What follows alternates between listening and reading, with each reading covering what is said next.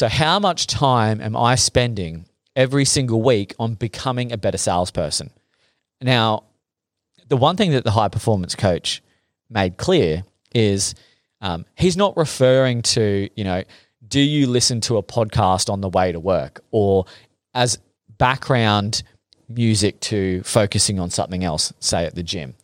How much time do you actually spend 100% focused and dedicated on understanding and learning whatever it is, the skill or the podcast or the book or the session or the training of that skill that you need to acquire?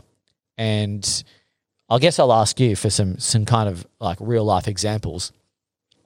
How often do you spend each week on improving the skill, the crucial skills required to be a better recruiter? Oh, mate, I probably don't. Yeah. Oh, I'm guilty of it too. Yeah. Honestly, when it was just blended, then we would do it as a team. Training something you do, not something that you've done, and implement something every single day, like 10 to 15 minutes. But being, caught between both, then I find it very hard to It's not often a recruiter will proactively go out of their way and schedule time to learn a new skill or craft or get better at their trade. And ultimately, if we want to be a high performer, if we want to be the master of our craft, we need to put in the time to spend on refining our craft and sharpening the axe and getting better and better and better.